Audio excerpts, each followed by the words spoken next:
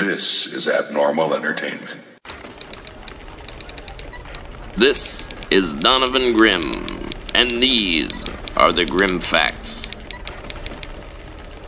Republican presidential candidate Rick Santorum declared today that if all else fails, he will perform an exorcism on the country and become president the hard way.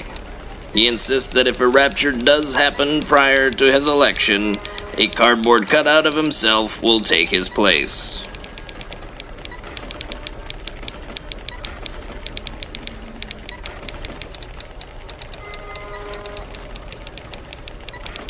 This is Donovan Grim, and those were the Grim Facts. Head to abnormalentertainment.com for podcasts, blogs, and videos. New content goes up every single day at abnormalentertainment.com.